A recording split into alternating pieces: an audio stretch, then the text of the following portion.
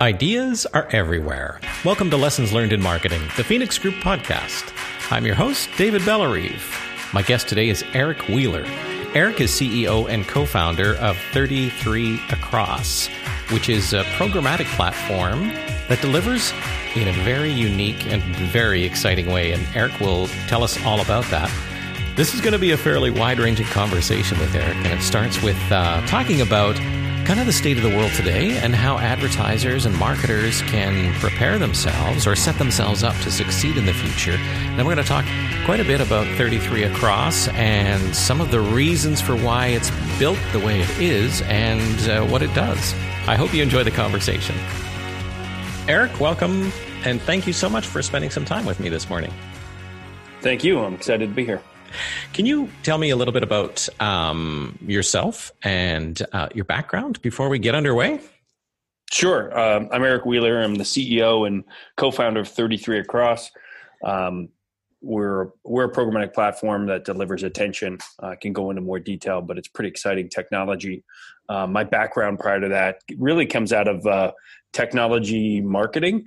I started in the early 90s in technology shops like Anderson Lumke and Y&R San Francisco on the advertising account side, and worked a little bit on the publishing side at early stage companies like CNET in San Francisco, and then founded in 1998, founded one of the first digital ad agencies called Lot 21, LOT21, that we built over 4 years into a 150-person shop in New York and San Francisco.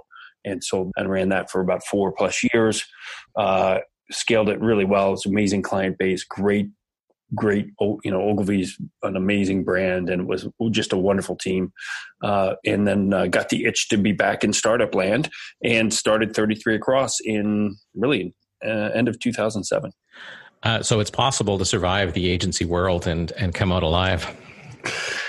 I am living proof that you can survive as an agency executive. Yes. I want to talk about 33 Across a little bit, actually quite a bit, because what you're doing is super fascinating. But this whole conversation came about because of a panel you were, I think, moderating, and sort of talking about the future and looking ahead. Things are great right now, but companies need to be doing, or you were talking about what companies need to be doing to kind of get ahead or prepare for hurdles that we face.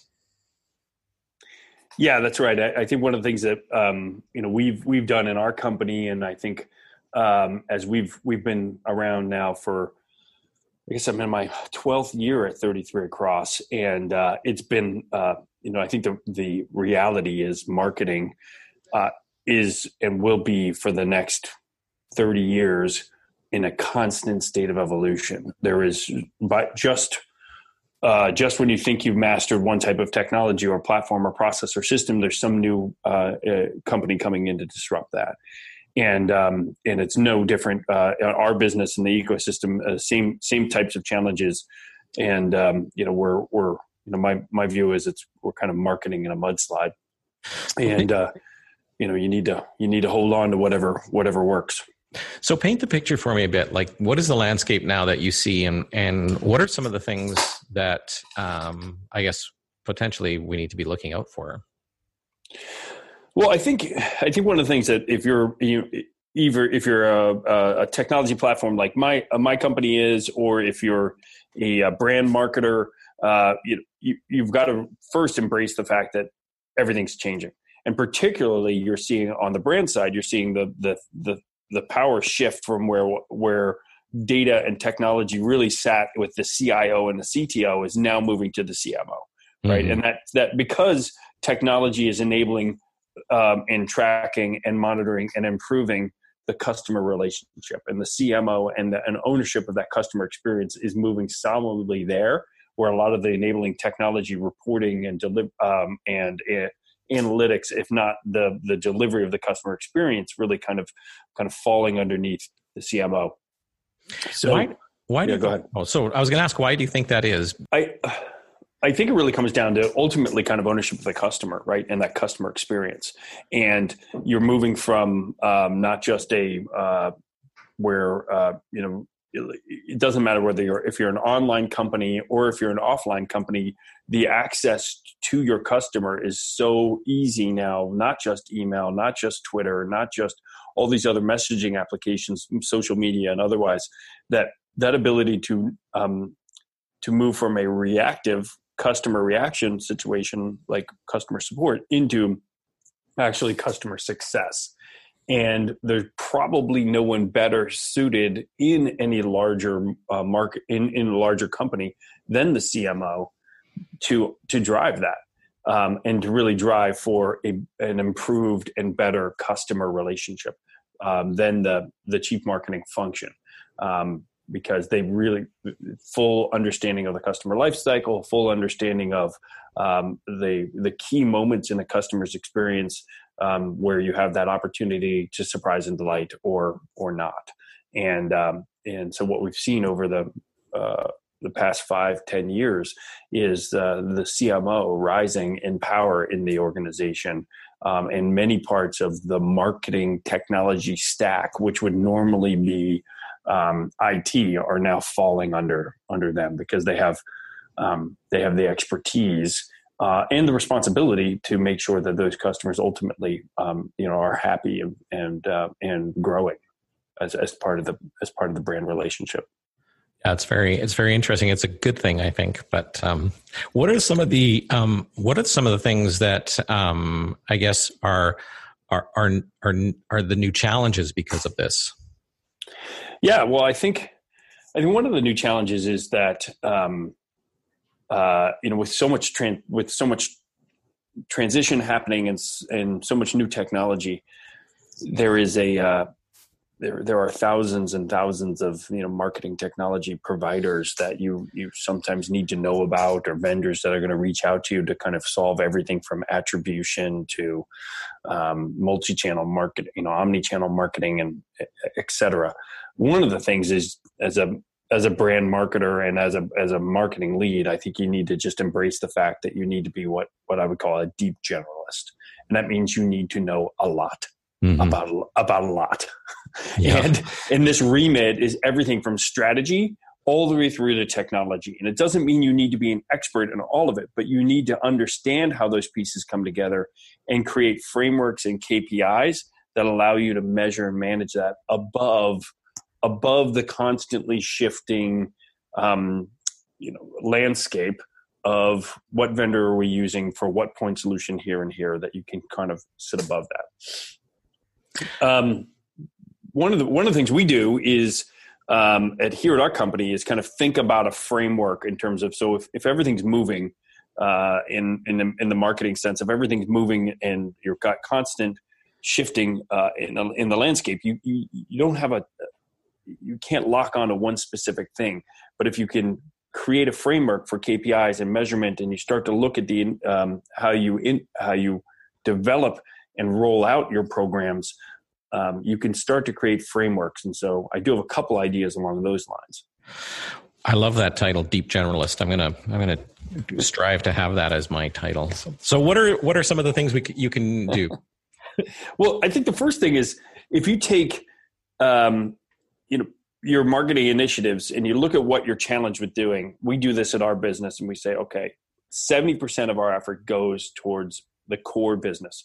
What are we blocking and tackling to deliver? What is the core challenge we have? We're delivering, in our case, the attention platform for a global set of customers. We're both US, UK, and Japan. We're delivering and growing this ability to deliver time-based advertising solutions that deliver high value, high quality, et cetera, across these regions, and growing and scaling that. That's 70% of our initiatives. So you mean by 70% of the core business, you mean not just the marketing, but actually the business that you're in? Yeah. So for example, we're spending, and this is me as the CEO, not just the head of marketing, but I think it applies to if you were the CMO or the brand officer of a company, you would say 70% of the efforts are using existing channels and funnels that you have to drive more customer adoption, cross-sell, upsell, et cetera. Let's drive that truck that we have, and let's make that as efficient and effective as possible. And then 20% of the time should be spent on exploring adjacent opportunities. Where are there new features, product extensions, different things we could offer that improve on the customer relationship, expand the customer business, make us more ingrained to that customer, et cetera. So 70% on core, 20% on adjacent opportunities, and then 10% should be spent in a kind of way out, next generation thinking. What's really disruptive? What's really amazing that we could do that would really be disruptive in the marketplace? And at the same time, also that disruption, you should be kind of doing a little doomsday prepping. You should be thinking about what happens when, the global ecosystem falls apart and there's no electricity, and how we going to get food. It's a healthy thing to do. And if you're always planning for a recession, or if you're always thinking about that, you have those models, and what are the triggers that you could dial back 30% or dial up 30%. And you have the triggers and the KPIs that you can track. You can start to really kind of manage and put that framework in place. But that 70-20-10 is a great framework to think about just in general, how much of your team and what you're doing is dedicated to core, how much is dedicated to adjacent opportunities where we can really grow and scale in areas that are right next to and strongly connected to the core business. And then you're also in a position with enough time. I think this is the stuff that people really get excited about from an innovation standpoint, and any team where you start to say, all right, let's throw it all out. If we were to start tomorrow, what would be really amazing if we did this as a brand or as a company? And then on the flip side is also what happens if, this planet no longer supports Earth, or supports life, where we're going to live, right? So how do you do that? I guess it seems like really wild thinking to sort of go, okay, our industry is gone, or this business is no longer functional. What are we doing? Is that the sort of thing you're talking about? In some cases, yeah. Or really, it also means that you're examining your entire value chain, and that you understand exactly where potentially things could move to the worst, most possible thing. I came from operations, so I came up from, creatives like you would work with guys like me. My job was to imagine the worst and plan for it. Mm-hmm. Right. And, I started out in the traffic department, and that meant that brilliant television ad needed to get to these 7 global markets within 24 hours. And, if that the FedEx truck gets in an accident, what are we going to do to make sure that still gets there, right? Double shipping, triple shipping. Mm-hmm. And if you think about that, from those very basic things, from an ad trafficking standpoint, you boil it back and you get, all right, what are the things that could really hurt the business? And what are the things that could really be damaging to the business? And what would we do if that happened? So would that 70-20-10 apply to your marketing in itself? I don't know that. I think 70. Yes, for most of it. I don't know that you're going to do marketing saying that are related to the 10% where we have to invent a new business. And I'll give you an example. I mean, GM did a great job of this. Say what you want. GM is positioning to be an electronic vehicles company in the next 5 years. And they've had to make some tough decisions as a business about how they're going to operate, where their plants are going to be, et cetera. But they're playing towards a vision, and they're executing against both the near term. We need to sell cars. We need to do that better at a lower cost. But then we also need to be planning for a future that's electric. So I think most of the marketing efforts are going to be focused on that 70%, and then getting really creative on that 20% of where the adjacent opportunities, where the partnerships, where the channel partnerships and other things we can do to really extend and get more growth, I would definitely be spending time there once I had more validation that that was actually something we could do. And then that 10% is really the planning part of that. So I don't think that there's a marketing output of doomsday prepping or innovation planning, other than you're not going to actually be in market with innovation, except that what's interesting is you'll see many brands will take even in Me Too categories, they'll take one or two things that are very innovative that they focused on and use that as kind of the tip of the spear differentiator.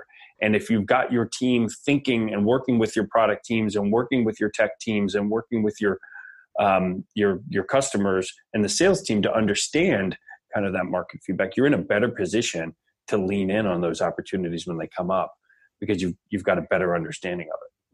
Well, yeah, I think that's a great advice.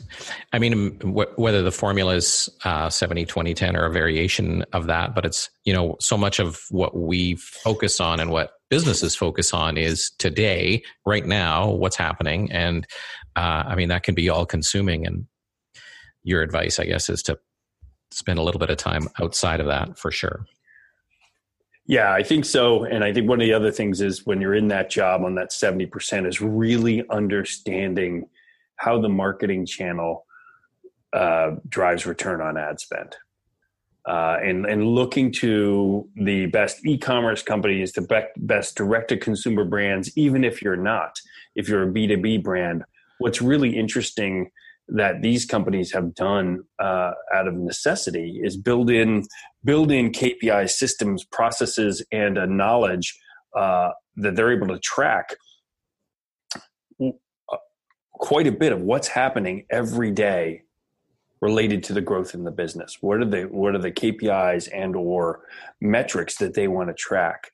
Mm-hmm. And you're bringing a set of a rigor and a focus daily into the business that you can then use to help understand and keep on top of what are the things that are going to drive better and more increased return on my marketing investment, whether it's ad spend or over a marketing spend, but understanding intimately, how do you do attribution? How are the decisions being made related to media mix modeling and cross-channel optimization, and why are we investing here? It's an incredible time to be in a marketing position because there's so much interesting ways now to reach consumers, whether it's podcasts like we're talking about, whether it's OTT and connected TVs, app. There's so many interesting ways to connect and reach your existing and new customers. How do you measure that? How do you put that together in a really smart framework related to that? It doesn't have to be perfect. It just has to be good, and that you're constantly improving that. I mean, that puts you in a position of real power inside your organization. It's almost the beauty of what's happening right now is almost also the biggest problem of what's happening right now. You talked about like having to have that focus and rigor, and there's just a myriad of different ways to do everything now, and even the terminology is sort of shifted from one thing to another thing, and I see a lot of clients and even us struggle with that focus. Tell me about 33 Across and what it is you do. Yeah, so we have built a programmatic platform that delivers attention. And we're the first exchange that enables buyers to buy inventory based on time. So what's really exciting, whether it's been radio or television, we've been in this business for a long time, David, and it was 15s and 30s, and this is what we were used to buying. You would buy. Time has always been how advertising has been bought and sold. Ad banners came along, great. They've now moved they were a page-based model, so it was a page or it was part of a page and so forth. But now what we're coming back to is a model where we're actually able to deliver ads based on a minimum time in view. And why that's so important is that the industry has really moved, particularly in the online advertising space, to focus on quality, particularly in the last 4 years. And that quality focus is, I want to make sure my ads are viewable. I want to make sure my ads are in view. I want to make sure they're not just in view for a second. I want them to be in view for a period of time. And brands are starting to understand what their optimal time in view is for a message, and understanding and testing that. And we built a very easy, scalable, global platform that allows, today 30,000 advertisers a day are bidding on this inventory in the US, Europe, and Japan, in delivering really great, rich experiences in a way that's not obtrusive to the user, but also still stays in view. And so that's what we've built from a tech platform. Okay, you've definitely piqued my interest, because it was just the other day I heard I think it was the IAB came out and said that their measurement of an ad view or potential view is 1 second or something like that on screen, which seems, well, first of all, that's not even a view, that's a potential view. So tell me, how do you deliver this, or how does it work? You're right to highlight that. That is what the IAB has put out as a standard, that 50% of an ad in view for 1 second is the minimum standard for an ad to be viewable. 50%. I don't, right, half an ad for a second. So basically the time it takes to like sneeze or blink a couple times, your ad's going to show. That's I think an incredibly low bar. What we've built is technology and scalable experiences that average 90+% viewability. So 90% of the ads in view at any time. And we're averaging 24, 25 seconds time in view. That's what brands want. So when you look at Mark Pritchard and all these other great CMOs, they're saying, I'm willing to pay more for quality, but you got to give me quality. Mm-hmm. And it's quality from make sure it's not fraud, make sure it's viewable, make sure there's a high time in view. We're working with lots of commerce companies and lots of branding brand advertisers. And in both cases, there's a massive correlation between the viewability and time in view of an ad and the results from that ad. It makes sense. An ad that's in view for, maybe in view for half a second, or for a second, and it's half the ad, it's going to perform nowhere as well as an ad that's almost 100% in view for 10 or 15 or 20 seconds. And it's just been it's common sense, but it's taken technology companies like us to kind of get in there and lead. You struck a nerve with me, because it's one of my things that I guess drive me insane the most is when we go through analysis or post analysis and we go, well, 3 million people saw this. It's like, okay, first 3 million people didn't see it. Potentially 3 million people saw it, but really potentially 3 million people potentially saw half that ad for 1 second. Where are you finding 24 or 25 seconds for people to get that ad? Is that the secret? Yeah, so we've worked directly with now thousands of publishers to actually create ad space where ads didn't normally exist, and we've designed formats that stay in view, but then are also very polite. So I think the first generation of web advertising, we kind of exhausted ads on the top and the right side of the page, and what we've now built is abilities to work, a tech ability to work with these publishers where we can actually create formats that are much more native to the page, much more ingrained on the page, but also designed to stay in view for a scrolling customer base that's on their mobile phone and otherwise constantly scrolling. So we can keep that message in front of the user, but also be very polite in how we present that. Tied in, and I've heard some of the stuff you guys you covered on the earlier podcast with the Better Ads Coalition, and we work within those same guidelines. So we're doing innovation, but within the guidelines of Better Ads Coalition. And when you talk about the premium, how much of a premium are you talking about versus standard displays? It's 2.5 to 2.5 times more than standard display, and you're getting 20 times the results. Wow. It's one of the easiest sells. I basically say, do you have $2? I'm going to give you, I'm going to give you 20. Yeah. And the client's like, what? I'm like, I just walk in with 20s. Not really, because that's not a great way to sell, but the value proposition is clear, and anyone who tests it sees the results almost immediately. And what kind of results are you talking about? Yeah, well, we're seeing, as I mentioned, 20x lift in both conversions, engagement, in a brand lift compared to standard IAB.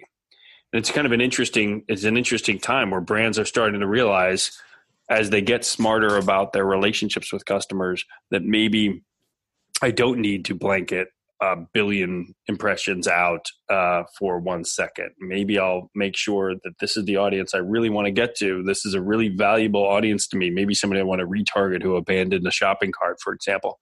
I'm gonna go to a larger format, something that's much more viewable and has high viewability, stays in view, and I'm going to deliver a message to them that's 5-10 seconds. And those and looking at the total exposure amount of time to those individuals, that's the kind of tracking and the stuff that smart marketers are now able to do, compared to the thing you're reacting to with the kind of spray and pray kind of mentality that we had a bazillion impressions and they were out there in the ether, and somebody may have clicked on it. So where did this, how did you get this eureka, and how did you bring it to market? So about 6 years ago, we acquired a Canadian company called Tint, and a copy and paste technology utility, and it's a great utility. And we've continued to grow that. So that's being used by, I think, 800,000 websites in 190 countries. It's a great, we now call that site control.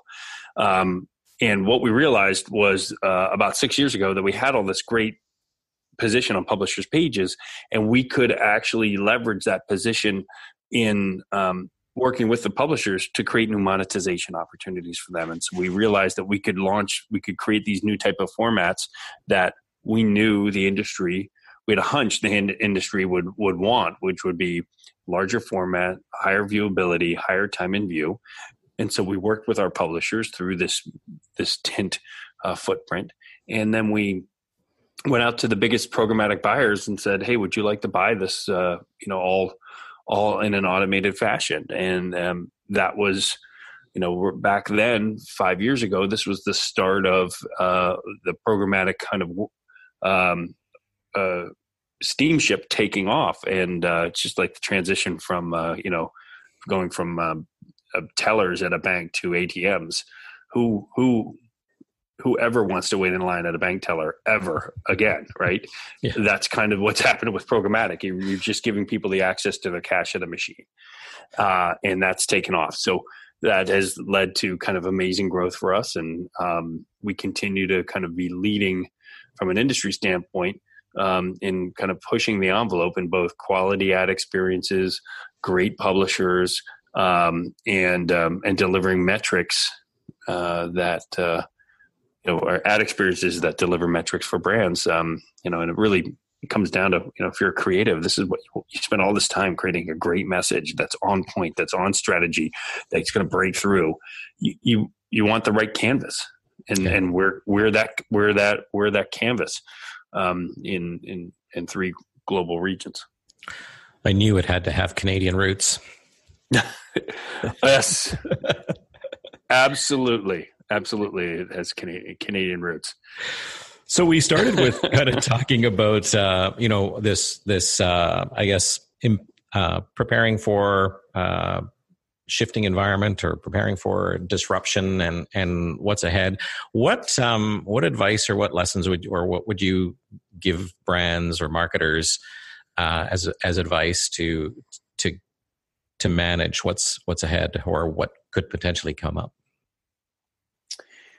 Yeah, so I think the first part is, depending on who you are, I think you one of the things as a marketing executive is you have a real understanding of where your strengths are and where you're not as strong, and then make sure that the rest of your team, you're filling in those strengths underneath you with people who do have that expertise. They're there it takes that little bit of kind of introspection to understand, am I good at this? Am I not good at this? Okay. And when you push yourself, you actually might find that you actually are pretty good at some of this stuff. It just might be a little different. But from an advice standpoint, one, I mentioned it earlier, is understanding kind of the value chain. How does the marketing we're doing create business value? How does this turn into sales, or how do we judge return on ad spend? How do we as a business make the decisions around the efficacy of marketing? It's probably the single biggest thing you can do. Most CMOs and brand marketers and marketing managers are on this, but really understanding how that gets deconstructed and added up is a critical function.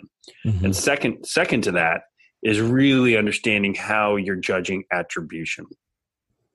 How, with the $100 you're going to spend this year in marketing, or the $1 million or whatever number it is, how much gets spent where?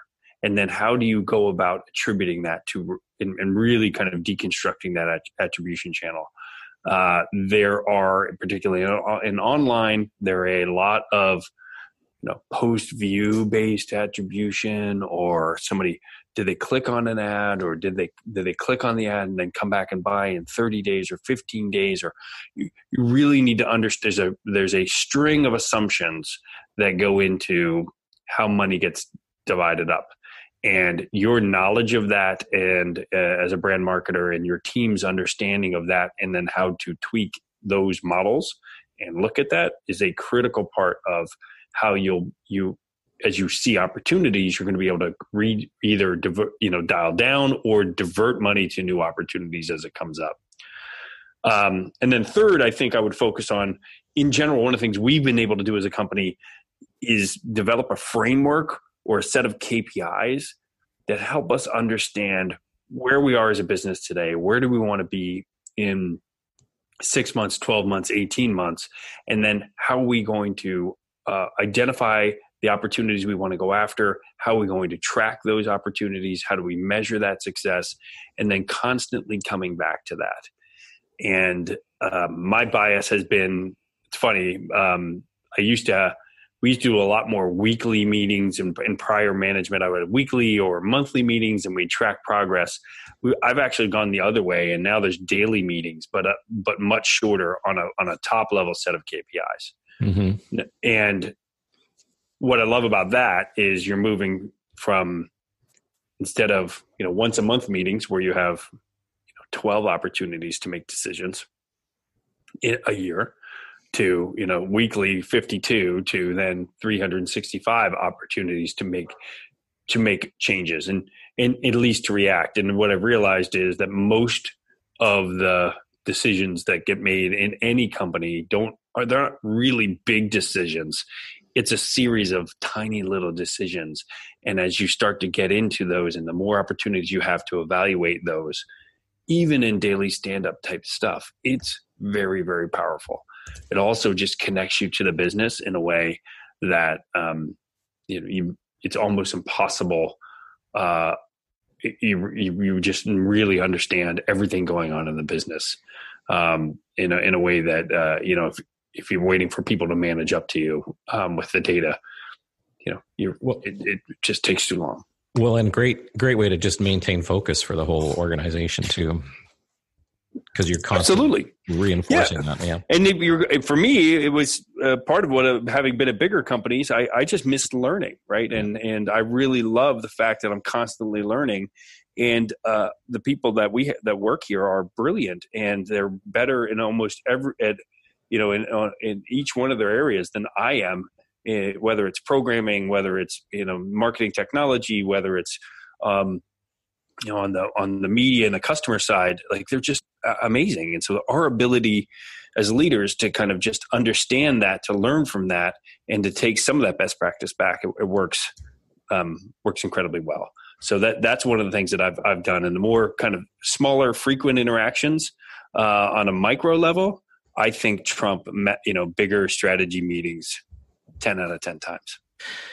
Eric, I know we're out of time, but can I go overtime on one of those three pieces that you brought up? Sure. Happy to. So it's almost sad that you have to say understand the value chain as one of as an advice for people, but it's surprising how many people forget that. The one though that I wanted to focus on, because I find it so difficult to put a harness on, is understanding or how you're judging attribution. What advice do you give people to figure that out? Well, every customer is different. So if you're a B2B company, you're a B2C company, do you sell online? Do you sell through third-party sellers? Are you going through a retail channel? So one is in anybody needs to really, anyone who's working with that marketer and or on that marketing team needs to really understand that kind of route to the customer. Mm-hmm. So once you've nailed that and you understand those channels and the value of each one of those channels, then the question is, how do you go about making those decisions about dividing up the marketing spend, and how do we go through and tie, and how do we look at key events that are either sales events themselves or proxies to sales events that you've determined are the things you want to manage too. And then with that, so this has been the challenge with, with television. It's kind of funny because television is still an amazing vehicle from a reach, from an engagement, sight, sound, motion. There's just not a better. You're getting people every day. It's a larger and larger TV, right? Or 40 inches, 50, 60, 70 inches or more. So you have the opportunity for an incredibly immersive experience. Question is, how are you judging that? And how are you measuring the results of that? And usually somebody somewhere has made some model, and that model may or may not be updated and maybe based on a bunch of assumptions, all the way to online marketing, which may be based on clicks and or, last view attribution. So you're making decisions about what media worked based on, the person, what was the website they were on that they last saw the ad, which may or may not be connected at all. So these are hard problems. Yeah, and it sounds like you really need to dig into them, not just sort of take, this attribution model is what works for Amazon, so we're going to use that for our completely different business. Well, so what's interesting about that is, and you take Amazon or you take Google or Facebook, what those guys have done is they've kind of made it really easy to judge attribution. So that's part of why they get so much spend, is because they're kind of self-referencing. They actually show you that they're packaging up the attribution back and make it really easy to say, these are people, these were real people I delivered to, here's the real thing. They've done a good job in packaging that up. However, it is also a black box, and you don't always get the kind of access and data you want. Mm-hmm. And so the real question is just pulling back and understanding, what are the routes to customer? What are the channels that appear to drive the most efficacy, and why? What do we need to understand? How does that does this make sense to us? Do we have data to support this? Yes or no?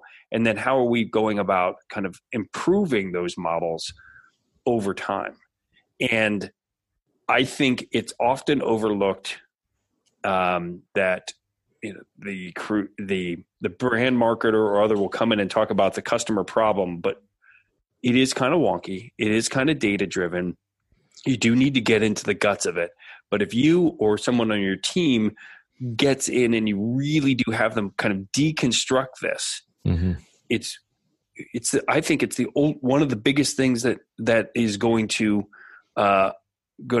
be the determinant between success or failure in any company. Because if you're making attribution decisions based off of data that's not really connected to the sales funnel or the actual sales data, that's challenging. That's if not dangerous.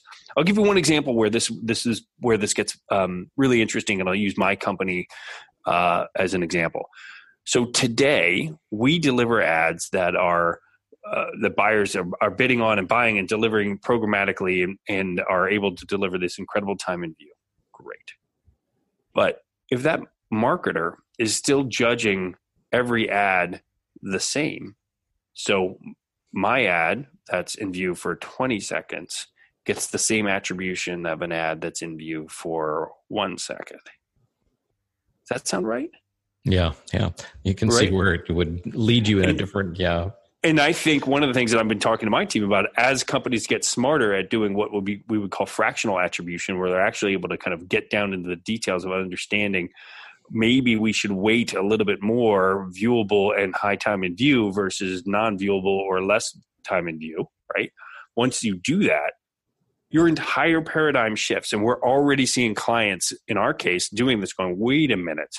We made complete shifts, and companies like Group M who have made standards saying we're not buying it if it's not in view, right? This is powerful stuff. And if you've got an understanding of that and you can start to test those things, you can really start to actually take a ton of waste out of the media spend and triple down on the things that are going to move. And whether it's display or whether it's OTT or whether it's audio advertising, radio, or streaming, it's all really, really powerful, but without an attribution framework. And I'll take a decent framework that's constantly being optimized over a complex one that doesn't get changed.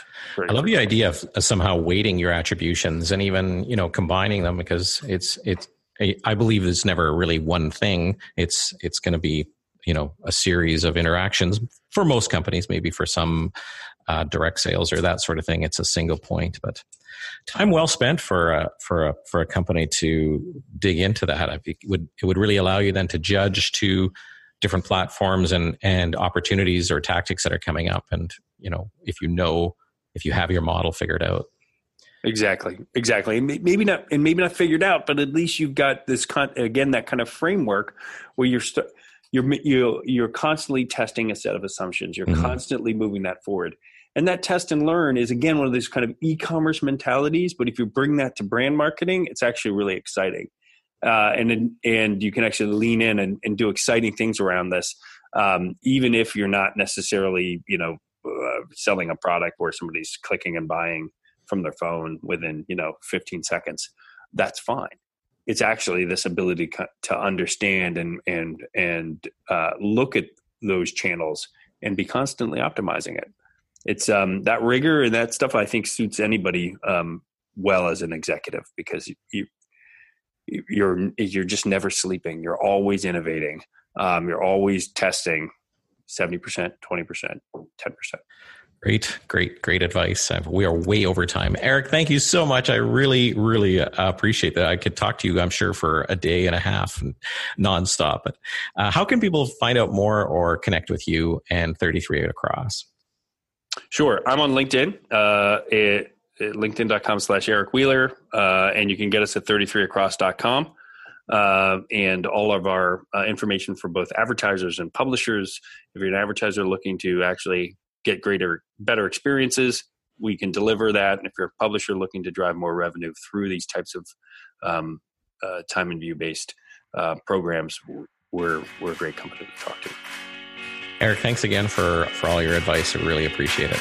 Thanks, David. Great talking with you.